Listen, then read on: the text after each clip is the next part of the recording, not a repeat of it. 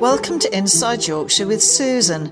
I'm talking, walking and often swimming in this marvellous county, sharing news and views with fellow enthusiasts.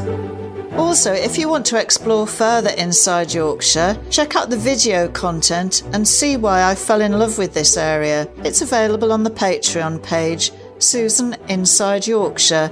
The link is in the show notes, and I look forward to having you come in and join us.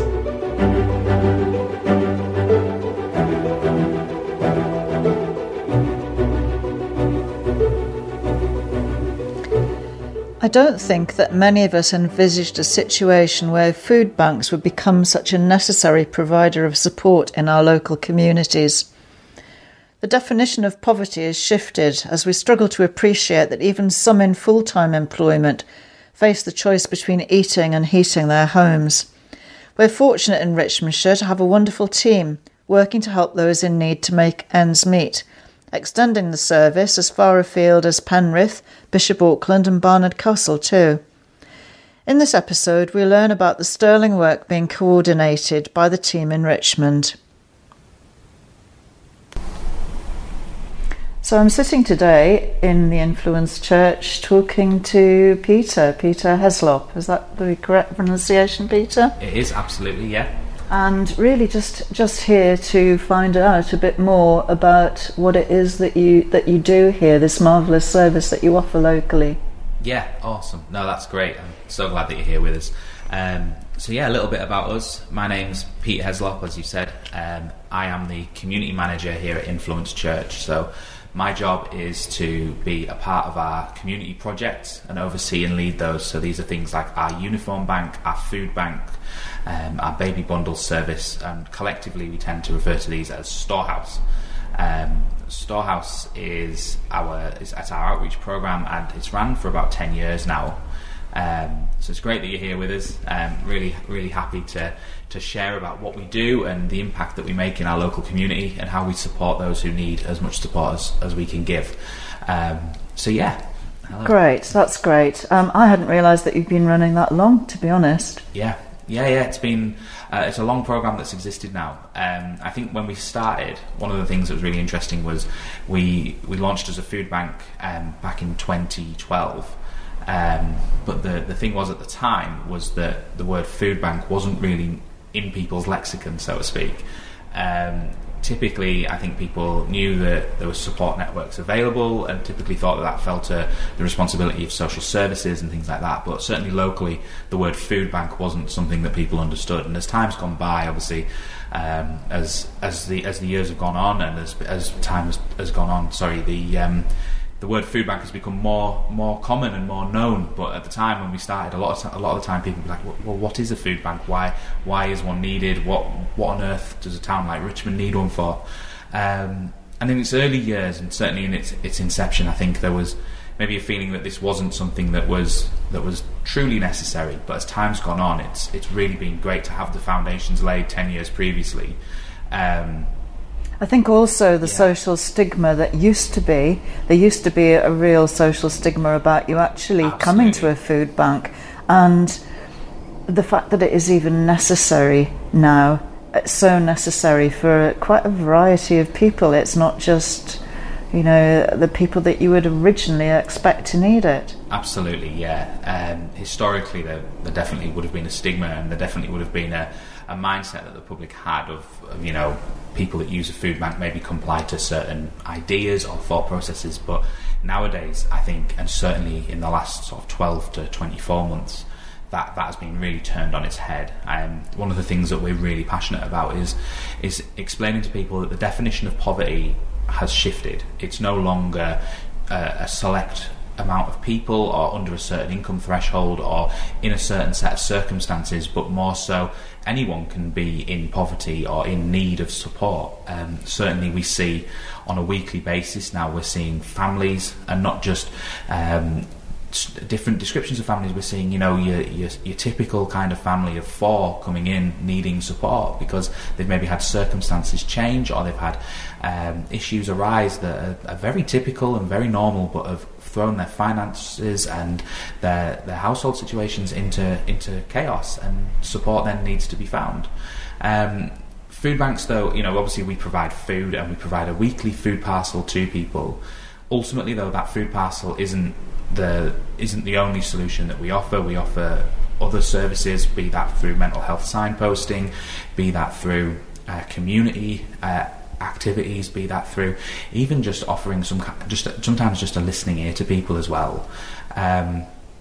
But yeah, typically that definition of people in need and people needing to access food bank services has vastly changed, especially over the last 2 years, and it's mind-blowing to see. Honestly, our food bank events on a Thursday that we have here, where people come and collect, it's amazing to see the amount of people at it for a town like Richmond, but then also amazing to see the diversity of people at it as well.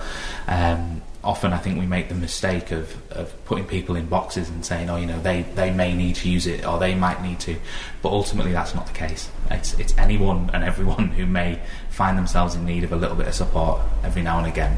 So, yeah. How long do you offer the support for, Peter? Is there a time limit on it, or is it just ongoing? Yeah, so it's an interesting one. So what we do at the moment, and we are currently in the process of a policy change and a policy upheaval, and we found with the rising need that we want to meet more need, so to speak. So currently our policy is that people can access our services for a total of 8 weeks, and every week that they come to access our service, they would leave with a week's supply of food to see them through the week. And that would be for everyone in their household. So say a family of 4, 2 adults, 2 children came through the door, we would try and give them enough food to support them for a whole week.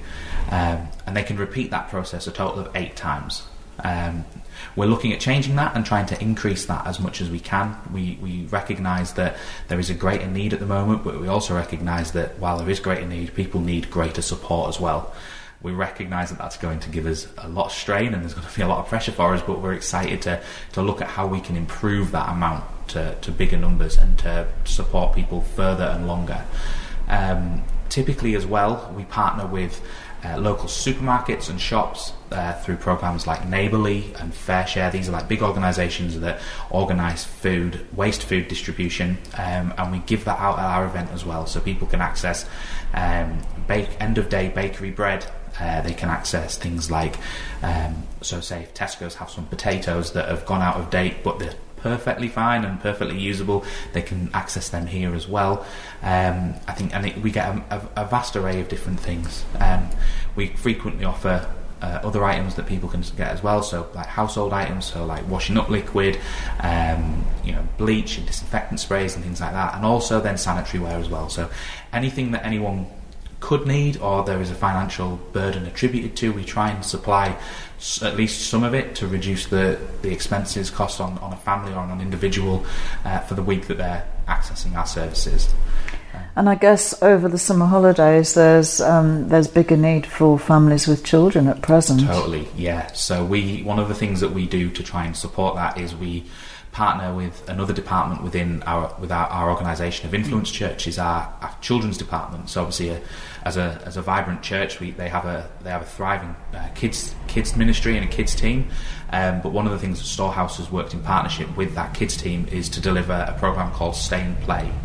Now, Stay and Play sort of ticks a lot of boxes very well, because children's activities very often are not free, and certainly not free for people if they're working. So we try and offer activity days throughout the summer holidays that people can come to completely free of charge.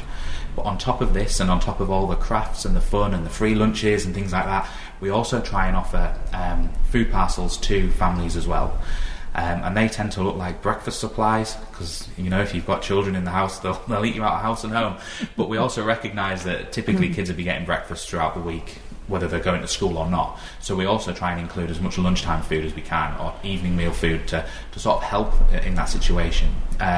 So often we'll try and give out masses of pasta and bolognese sauce and things like that to families, just so that they can have a little bit of support over the summer holidays, knowing that their food bills will be up because their children are at home. And the community aspect as well is a massive thing with these Stay and Play events. It was interesting, at the last event that we did, I had a mum come over to me and say, it's just so great that there's somewhere where we can come and hang out with our school friends, with her daughter's school friends. And I really thought, that there's a great element of that I think as much as we can supply food, as much as we can supply support, and as much as we can supply other things, that ultimately sometimes people really just need community. And in my role as a community manager and managing our community outreach projects, I see that so often, that actually people need that community aspect of it's friendship, it's conversation, it's sometimes just being in a room with other people, and it's amazing how much that can lift people's spirits, and it can elevate them out of the situation they find themselves in. So that's something that I think over the last couple of years, I think that's something that people really missed when we were all fairly well isolated at different times, and it was a big issue. Some places have come together more, I've noticed, where further up the Dale there's a lot more sort of outreach and community spirit within the villages, although it always was, but not as much as it currently is now, which is one of the minor positive aspects of it all. Absolutely, yeah. And we've started doing similar here. One of the things that we've put on at our food bank, for example, is we now have a cafe style program that runs alongside it. So while people come in, they access our services, they have a conversation with one of our team to prepare, obviously explain their dietary needs, explaining their circumstances, and have that conversation where it signposts any other support that they can get locally.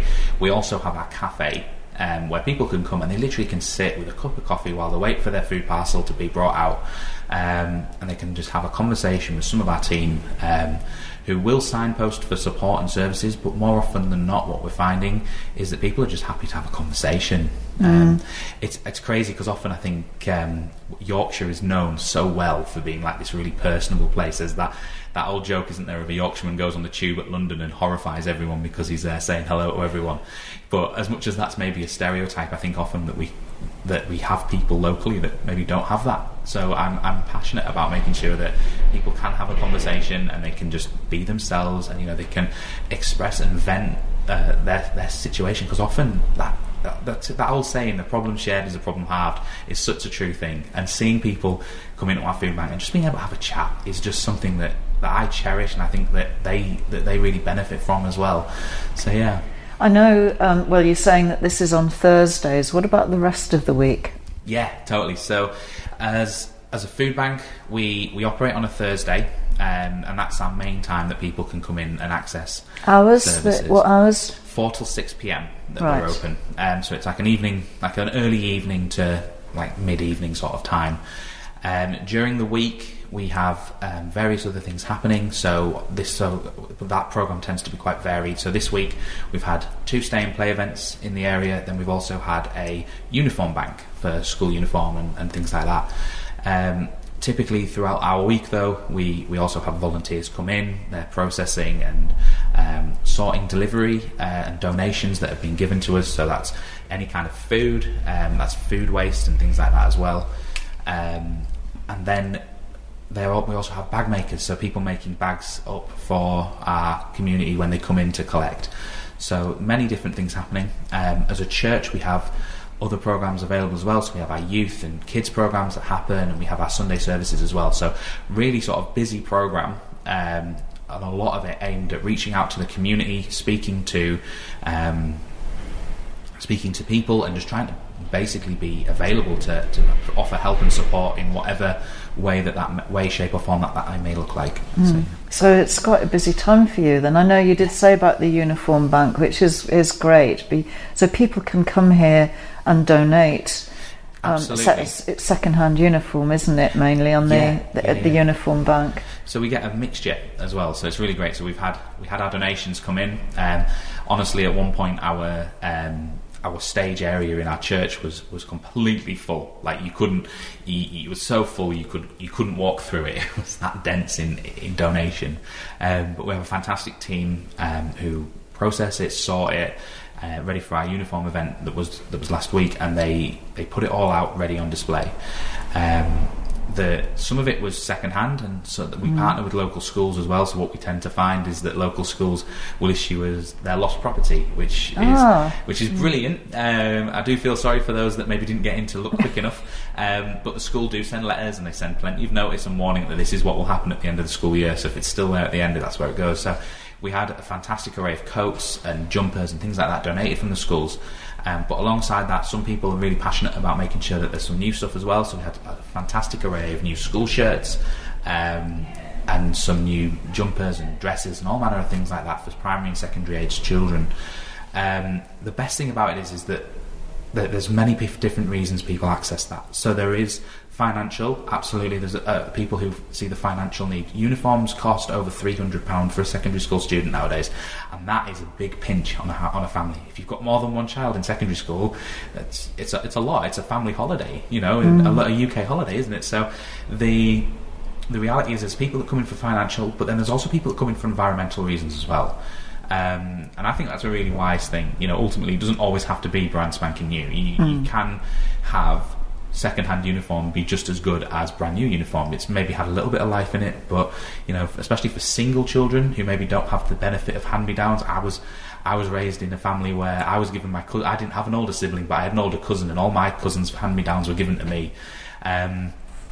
So I'm no stranger to that, and I think that for single children as well, sometimes it's great to be able to come here and receive uniform without the financial burden attached to it, but even without the environmental impact as well. A lot of these jumpers nowadays are made out of synthetic fibres, synthetic materials. There's a big cost to the environment just chucking them away or sending them to landfill. So it's great to see it.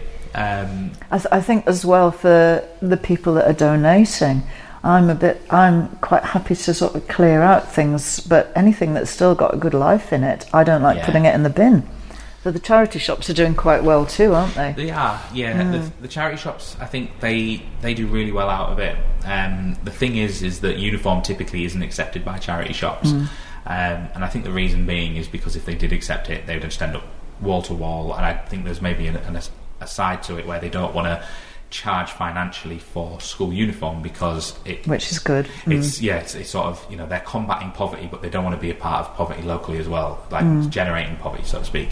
So I think Uniform Banks doing it is great because we have no financial agenda whatsoever with it. So there's nothing, no cost to anyone that wants anything. And that's the thing that we're really passionate about. We work in partnership with local organisations, local donators, local supporters, to generate finance to cover this. There's many aspects of it. So, for example, yes, the uniform comes in, but obviously the uniform's in the building, it's got to be housed, there's business rates, there's rent, there's all manner of things like that we have to cover.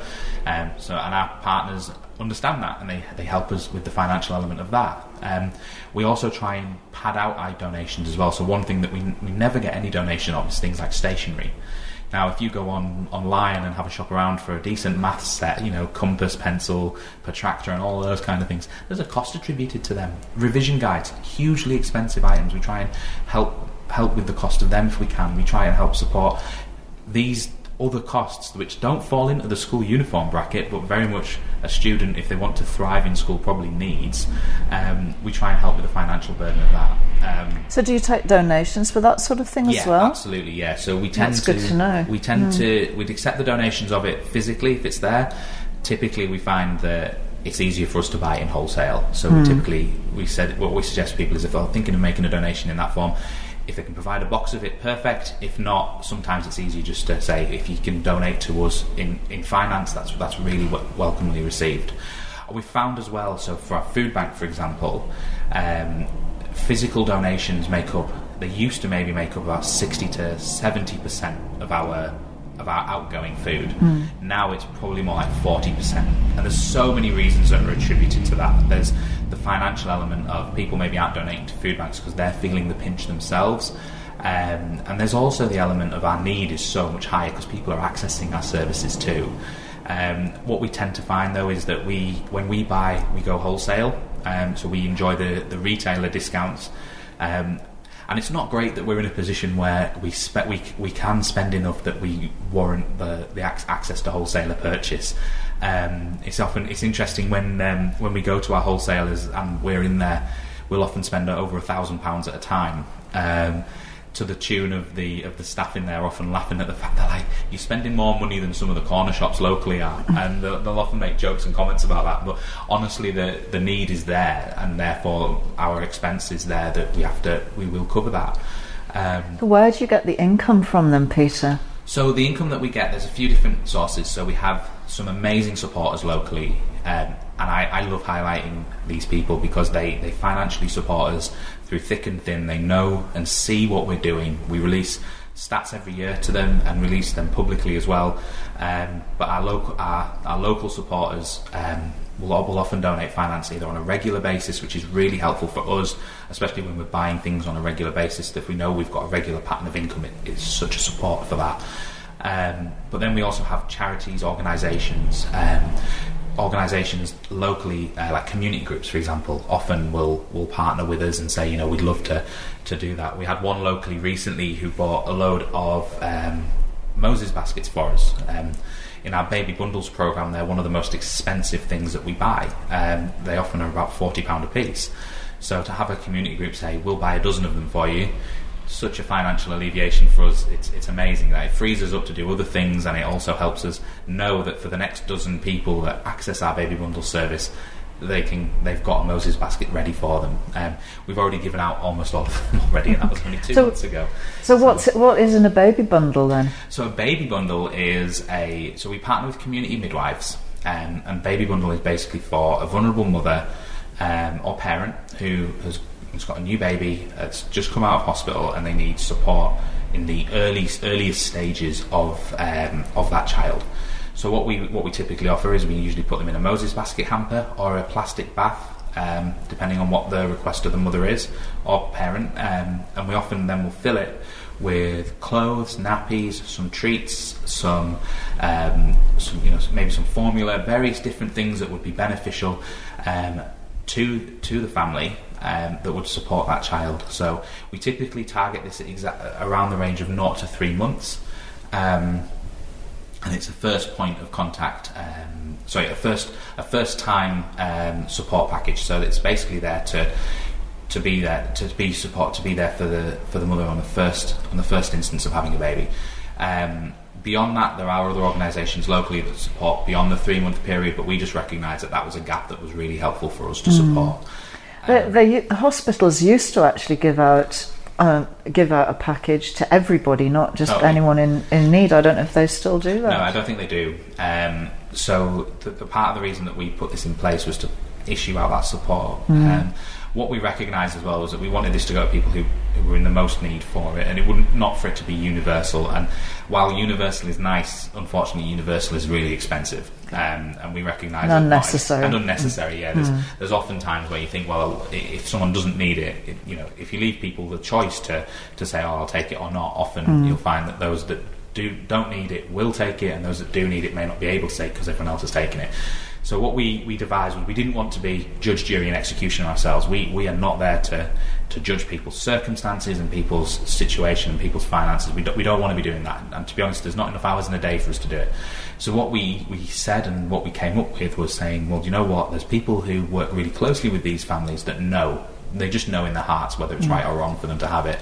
And they're the community midwives, and they do a fantastic job. They're out night and day, like working their hearts out and putting their hearts into the community. And we thought, well, you know what? It's a useful bow for them to have, to be able to say, actually, you know what? You really need some support. Let me get that for you. So we put it out to the midwives and say, if you need that, if people need that, then let us know, and we can put that too. And we now do this across the north of England as well. So we've got various different locations where we're doing this out of, ranging from Penrith all the way to County Durham as well. So we've got various different areas that we do it. So it's a big thing that we do, but it works perfectly in the sense that it partners with people who have an inert knowledge of whether or not someone will need it, and then we issue it out happily because we know that it's coming from that source, and we know that they're thinking carefully about it. They are limited though. Ultimately we reckon that the cost to a full baby bundle is probably somewhere in the region of about £100. Since it started in 2019, we've given out over 180 of them. So ultimately, if we were to buy everything in them, it'd be nearly £18,000 that we'd have spent. But amazingly, we have some amazing people locally who partner with us, who donate specific items, and we're very, very niche about what we put in. We will take baby items in. But obviously, if they're tarnished, if they're soiled, if they're no good, we tend to reject them because we don't know the circumstances of that child's birth as well. We don't know if dad's around. We don't know if there's been issues with mum. So anything that has like identifying things on it, says like I have an amazing daddy, or sometimes you get baby grows that have military regalia on them. We reject items like that, and while that might seem a little bit wasteful, it's being conscious of that we don't know that child's situation, and what we don't want to do is give them something that's really helpful, but then also equally inflammatory. Because then there's nothing worse than upsetting someone in that process. So we'd rather just be really supportive, give out some really nice plain goods. Do you get some donated from any of the suppliers of baby clothes, that sort of thing? We haven't really asked. It is something that we're aware of doing. Because often they will do it. But what we found is that what we receive locally is more than sufficient for our need. Honestly, when we put a Facebook post out, so like when we advertise that we need baby clothes, we only do it very, very seldomly. And the reason being is because when we put that post out, inundated, we end up with more than we need, and we end up with a year's supply in a week. So you'll see on our social media typically that we don't put that information out there to say, we're looking for baby clothes, purely because the amount that we get is terrifying. And that's the thing. We know that we only want to take in as much as we need occasionally. Because even though like for 2019 to 2022 we've done 180 hampers, bundles, over the course of 3 years, that's like one a week essentially that we're doing. So, and that's across the north of England as well. So the reality and managing it would be horrendous, and you've got too much. If we ended up with 5 years' supply in backstock, and that's the thing, we have to be wise of space. We don't have a massive warehouse where we can just put stuff in boxes and say, we'll keep that for 5 years. Ultimately, we have to be really tactical about what we store. Do you store it all here at the church? Yeah, so we have 3 locations of church that we have storage at. So we have stuff in Influence Church Richmond. We partner as Influence Church Barnard Castle with the local Methodist Church in Barnard Castle and store stuff there. And then we have a location of church in Penrith, Cumbria, where we store some stuff as well. So across 3 locations we're storing food, baby clothes, uniform, stationery, all manner of different things. But often we're wise to what we keep, because we know that ultimately we have to be mindful that if winter comes and people are using the food bank more and we haven't got space because we've got 100 school uniforms in the back, it becomes a juggling act. And often we're seasonally wise to what we keep in. So at the moment we've just finished our uniform bank, so there's loads of space on the shelves, but that's getting filled with food ahead of winter. So that when the winter need strikes, and certainly with the rising cost of energy, we're going to see a much higher need in the food bank, that we've actually got sufficient stores to then be able to support the people that access us. So when you're saying there are 3 different locations, do they all run the food banks out from them, or is it just here? So, no, it's a good point. No, we've got 2 of the locations run food banks. We have 3 locations that run food bank services. So Richmond and Barnard Castle we have food banks in, and then on top of our Penrith location we also have our Bishop Auckland location, and they have a what's called a breakfast scheme program, which is very similar to a food bank, but it's breakfast supplies only. They're actually doing a fun day there today, and as we speak right now they're having what's called a family brunch. So it's where like young families or families of any age really can come down. They can have a brunch through that program, and then also receive some breakfast and food supplies off the back of it as well. So really busy event. They pre-booked for it, and they only had 50 slots available because that was the budget that they were working to. Completely sold out within a week.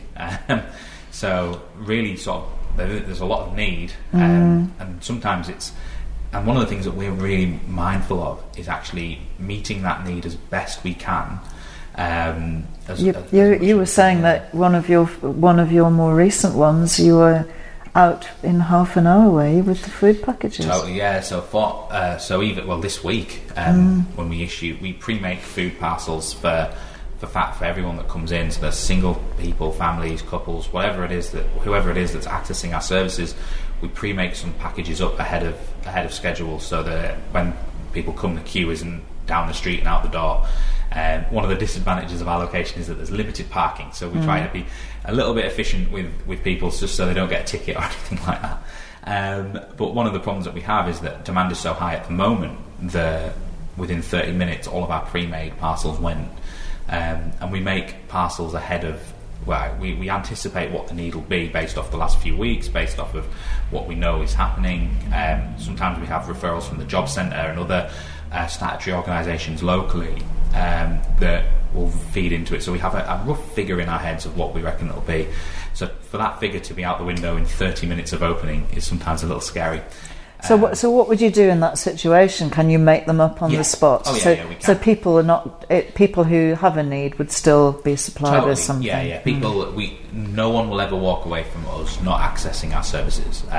It just means they have to wait a little longer. So to make up a food parcel from our warehouse, let's call it a warehouse, it's really a store cupboard.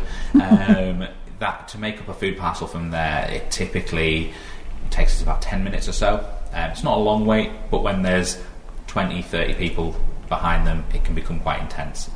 So we just try to mitigate that a little bit, just so that people don't feel the rush. Certainly in our foyer area, obviously with our cafe going and things as well, there's plenty for people to not have to, not just stood waiting for time to go by. They can have a hot drink and wait. Absolutely. And chat. So. And that's really beneficial to them. But it's just being mindful that we want to try and keep people, we don't want to have people stood waiting for ages. So no, sure. And that's the thing, when the need is high, we're never going to be able to make up enough packs in the week ahead of time. But as long as we make as much of an effort to do that as we can, that will be perfect. But how long have you been actually doing this yourself, Peter? So I've been involved in different elements of sort of working within the community for a long time. In terms of running the food bank, that's been a relatively new thing. That's been since January of this year. I have, however, been involved in our sort of youth programs and young adults things and various different things from probably about 2015, 2016. Right. So a while in different areas, but in terms of actually leading and running our food bank, January. So. The coordination aspect of it, I mean, really, I don't think people appreciate just what's involved. No, it's interesting because we manage teams across the north of England in various different capacities. So in Richmond alone, we have a team of about maybe 40 volunteers that make our food bank programme happen, and that's people that are either helping on the night, that's people who are collecting food, that's people who are like picking up bread and different things like that are all there. It really takes a village to make that happen. 40 volunteers are when spread throughout different areas and different responsibilities, sometimes there isn't enough. It costs in other locations such as Barnard Castle, Penrith, Bishop Auckland, there's different numbers, but it's always similar in the sense of that they've got many different people playing many different roles. We have a few people that are on staff for us as well, so we have a few part-time staff that they typically work way more hours than they're paid, and that's the thing. There's a commitment there from our team. They know that there's a lot of need and they want to play a huge part in trying to help it. Obviously the operational management of that really does fall to them, but often they're working full-time and being paid part-time. So yes. It's a challenge, but honestly, I think when you start to see the benefit and see the support that people receive, there's no amount of financial remuneration that would ever cut that. No, anyway, and I think emotionally the feeling that you're doing something worthwhile and positive is very good for the individuals too, for people that can do it. Yeah, no, absolutely, that's the thing. Obviously you're very busy the rest of the week, but what would happen, say, for instance, if somebody on a Monday was desperate for something, would they still just come in? Absolutely. So we tend to try and point and work with local organisations to say try and get people to come on a Thursday as best you can. We, especially with having staff that are on part-time hours, we can't always guarantee that there'll be anybody in the building, and that's sometimes a problem. So that's why we have fixed hours. If the situation is really dire, so for example, a few nights ago, my wife and myself, we delivered a donation. I mean, we typically do not do deliveries, but the circumstances around it, and certainly the nature of the situation warranted that was the right call to make. So typically we are flexible, but we're flexible when it's right. Sometimes it means that we have to be a little blunt. Sometimes not blunt, maybe is the wrong word, but we have to be respectful of your own hours as well. Yes, and that's the thing. It's a difficult one to find a balance with. And so what we tend to say is we don't have a strict definition on it. But what we say is that, if it's possible, please come to our Thursday programme. If it absolutely isn't, and there will always be people where that isn't the case, then we work within that as well. You'll do the best you can. Yeah. Often what you'll find though as well, if people are known to social services, so in Richmond Shire, if they're known to like the housing options team, if they're known to the early years support departments, if they're known to these organisations, often those organisations do have an emergency budget as well. So typically accessing us is a last. We always say that food banks should be accessed as a last resort anyway, but the nature of often people getting in contact with us is usually through various statutory bodies like themselves, like social services or etc. And therefore, when they access through that way, there's often support in place for out of hours care anyway. Typically, though, say we sometimes deal with homeless individuals, for example, who haven't accessed that service yet. So what we would do is we would provide initial support and then also assist in signposting them to the right department or the right team that would be able to help them. And we recently have done that with people where we've had to, where we've laid the groundwork for them going to access those services, which often is on its head. You often expect them to go to them and then be pointed to us, but often, and more often than not, and I think this is the thing where food banks are gaining notoriety and traction and understanding in the community, is that people are coming to us first before they go to the appropriate body. So sometimes it's just helping people and point them in the right direction, saying, you will get way more out of this department because they're designed to help with your situation. They're designed to house you. We can give you many things, but a house is something that is just outside of our budget, unfortunately. So often we find ourselves in that position where we're signposting to the correct department, and at the same time we never leave anyone empty-handed. If they come through our doors and they're, we had a gentleman last week who came in left with a sleeping bag, a tent, and food for himself as well. And that was the right call for that moment. They were the items that he needed, and therefore, we made sure that he left with them as well. And then obviously subsequently being referred to the correct housing team and is now in emergency accommodation. So it's just making sure and understanding that the council offices aren't always open, but we'll support people as best we can with the resources that we have as well. Sure. So even providing that, then that's tremendous. Yeah. For anyone listening who wants to help in any way, what would be their first, let's say an individual or who wanted to help with this, what would they do? So there's a few different things that they can do. If they want to make a donation, they can drop it off at our donation points. So we have, if they go on our website, which is influencechurch.co.uk/storehouse, they can see a map of where all of our local donation points are. So we have some amazing points in Richmond, Catterick and areas local to that as well. But then also, if they wanted to get involved in helping us, we're always on the lookout for people that can help with our collections and things like that. That's one area that we really struggle with, and especially nowadays with fuel and things costing so much, is that having people be able to help collect food from the outside, sort of the surrounding area, and bring it into our food bank is something that we're desperate for, really. So if there are people that are eager for it, they can do that as well. And if they want further information, they can find us online, either on that website that I said before, or on Facebook if they search for us as Storehouse. And if they want to get in touch that way, they can send us a message through there.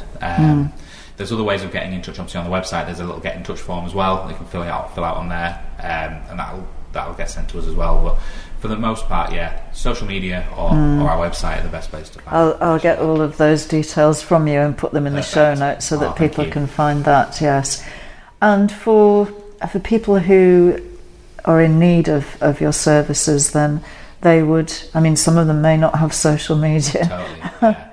So there's many different outlets that they can find our support through. So obviously they can come here and self-refer themselves between 4 and 6 on a Thursday. If they need food support, then they can totally do that. If they don't know if they'd meet, so we do have some eligibility criteria. That really is just them evidencing the need that they may have as well. So if they feel that they want to chat to somebody before that, they can speak to any kind of support network they have around them. So we work in partnership with so many different groups locally, but people like the Citizens Advice, Job Centre, social services, even midwives through our baby bonus, but they know about our food bank service as well. So whoever it is that they may know that they're in contact with, they can have a conversation with them and say, do you think I should go? And 9 times out of 10 they'll just say, yeah, go. Because often if you think you need help, you probably do need help. Yes. But the reality is they just need to pop in. If that's an issue, or if there's problems around that, they can totally get in contact with us online if they can. They can contact us through our landline as well. However they can make contact, really. Sure. There's all of that information is available if they need it, and I'm sure we can pop it in.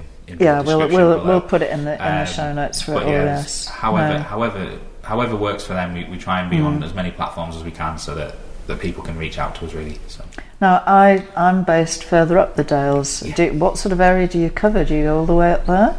So yeah, we have. So we have clients that come from as far as from much further afield, and we have people that come out from the sticks and up the Dale and all kind of places like that. We don't put a limitation on postcode really, but we typically say we're a Richmond food bank servicing Richmondshire really is what we suggest. If people want to come from further afield, that's fine, but often, so say for example we have had people access us from Darlington before, and what we've typically said to them is that there's some amazing food banks in your locality that'll do a much better job and will save you a fortune in travel, because we don't deliver costs. Typically. So often we'll signpost to a closer organisation if we know of one, but we typically don't discriminate people on the postcode. I think there's enough problems in the world without having to nitpick and choose what areas you service and what areas you cover. So yeah, to be honest, if someone's in Yorkshire and they need help, then yeah, we totally try and offer as much service as we can. And if you can't, you'll point them to somebody else who can do. We know food banks locally are quite tight-knit organisations, so there's a lot of communication between them. So typically if we can't help, we know of food shares, we know of food banks, we know of open pantries that may be closer to them and probably offer a better level of support than we could at a distance. Because that's the thing, by the time they've travelled in, there's a cost attributed to that. It then becomes the question of how much could they have saved by accessing something closer. So often we try and point them in the correct direction, rather than just simply saying, oh yeah, come in, it'll be fine. But equally, if someone's passionate about wanting to come in and saying, look, I really don't access that, so sometimes there may be a reason for that, and we don't want to say to people, oh well, you must use that service. So if they're really adamant they want to use us, we're not going to we're not going to shut the door in someone's face. That's not what we're about. So. And also, you were saying when I first arrived there today that it's the demographics of actual people who do need help has changed so tremendously, not to be embarrassed and still to come in. Absolutely, yeah. I think there is definitely certainly with individuals that have maybe worked all their lives, there's maybe sometimes a fear of coming in because they're like, well, I don't want to let myself be known or anything like that. So one thing that's quite interesting, so we have to record who accesses our service. We are bound by the Data Protection Act. We do not release that information outside of our organisation, and that data is only accessible by our front of house team and our management to make sure that things are being done properly. But the reason we capture that information is so that we can keep a track of how many times someone accesses a food bank. Now, typically, what we found in the past was people obviously come in, they've accessed our services, they've not been fussed about releasing their information because they're like, yeah, it's fine, I know I'm here for that. Nowadays, certainly with families and individuals accessing our services that are maybe more nervous about coming in, they're like, well, I don't want to give my name, I want it to be completely honest. Unfortunately, we can't do that. But what I always say to people in that situation is, look, we're not selling you data. We have a data protection policy. It's perfectly available online. You can read it, you can see what the reason why we capture this information is purely for administrative purposes. But also we're also really mindful that the reason people are doing that is because there is that feeling of embarrassment and that feeling of shame of accessing a food bank.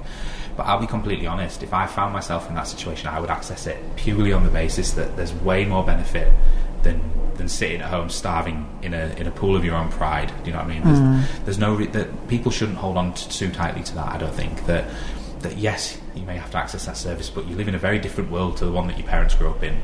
And certainly in terms of finance, I mean, you can look at all manner of different things, but one really great example of it is the fact that the average income in the last 25 years has maybe gone up by 30%, but the average house price has gone up by 300%. So when you actually look at the world and the demographic and the nature of how things are, there is, of course, people are going to be in a different situation to what maybe their parents were or what maybe people around them may be, because the expense, the cost, everything is up through the roof. So, yeah. And changing circumstances. I mean, I think I've heard it said that most of us with no income, say loss of a job or something like that, how many people have actually got 3 months worth of money that they've saved up that they can live on? Oh, that's it, isn't it? No one you just don't have it, no matter how much. I mean, we've had people access our services for all manner of different reasons, and often it is purely financial in nature, and it's often that they don't have that financial buffer. So in another job, I was once a financial consultant, and my role very much was to talk people through budgeting, finances, and saving, for that old school mentality of saving for today, tomorrow and the future. And as much as it's an old-fashioned concept, it's very, very good because it does set you up for that. But there's also being realistic, and often people don't have that when rent is through the roof, when fuel bills are beyond belief, when to be honest, when the cost of food is going up and up and up. People don't have the luxury of being able to say, well, do you know what, I'm saving for a rainy day, because you're in the rainy day. You're in the rainy day now. That's the challenge. And so I think that often, people think, well, maybe there's something wrong with me, maybe there's something wrong with my income, and maybe I'm just in the wrong job, maybe I'm not clever enough, maybe I'm not financially aware enough. And to be honest, if you actually compared your balance checks and balance sheet to the person next door, you probably find you both in exactly the same situation. Some people are just better at putting on a good show, maybe showing a good face to it. Yes. But the reality is that poverty doesn't have a definition anymore. I think poverty is much more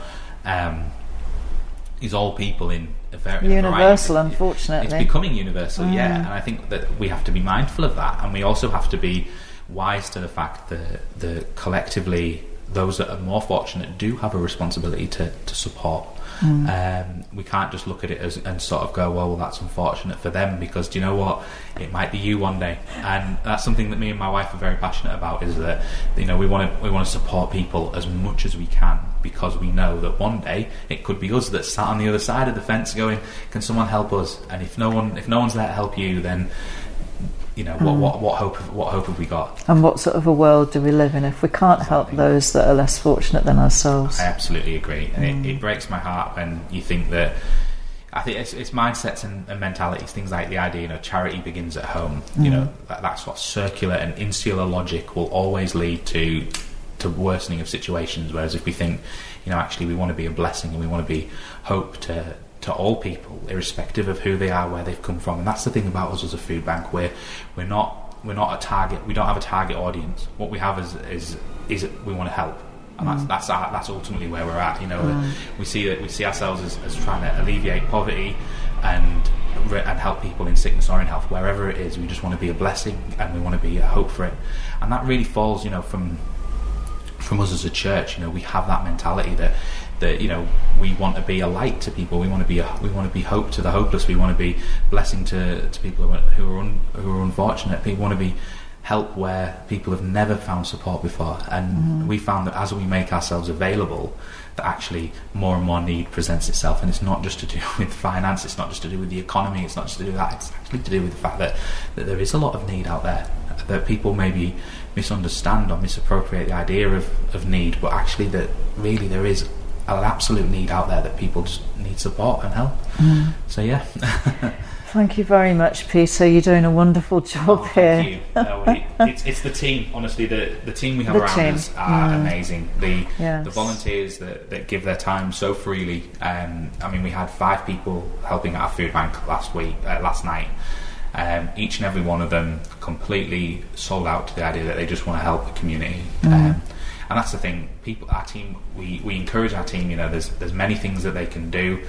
But the best thing that they can do is just to be available and just to be there for people, because that's what people need is availability. And they don't need everything that you've got, but your time is probably more precious than you'll ever realise. And that's something that they're recognising, and something our team are very good at now. That they just give out as much as they can, and it's amazing to see the impact it makes.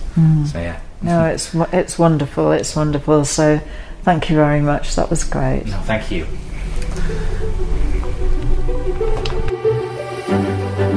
Thank you for listening to today's episode.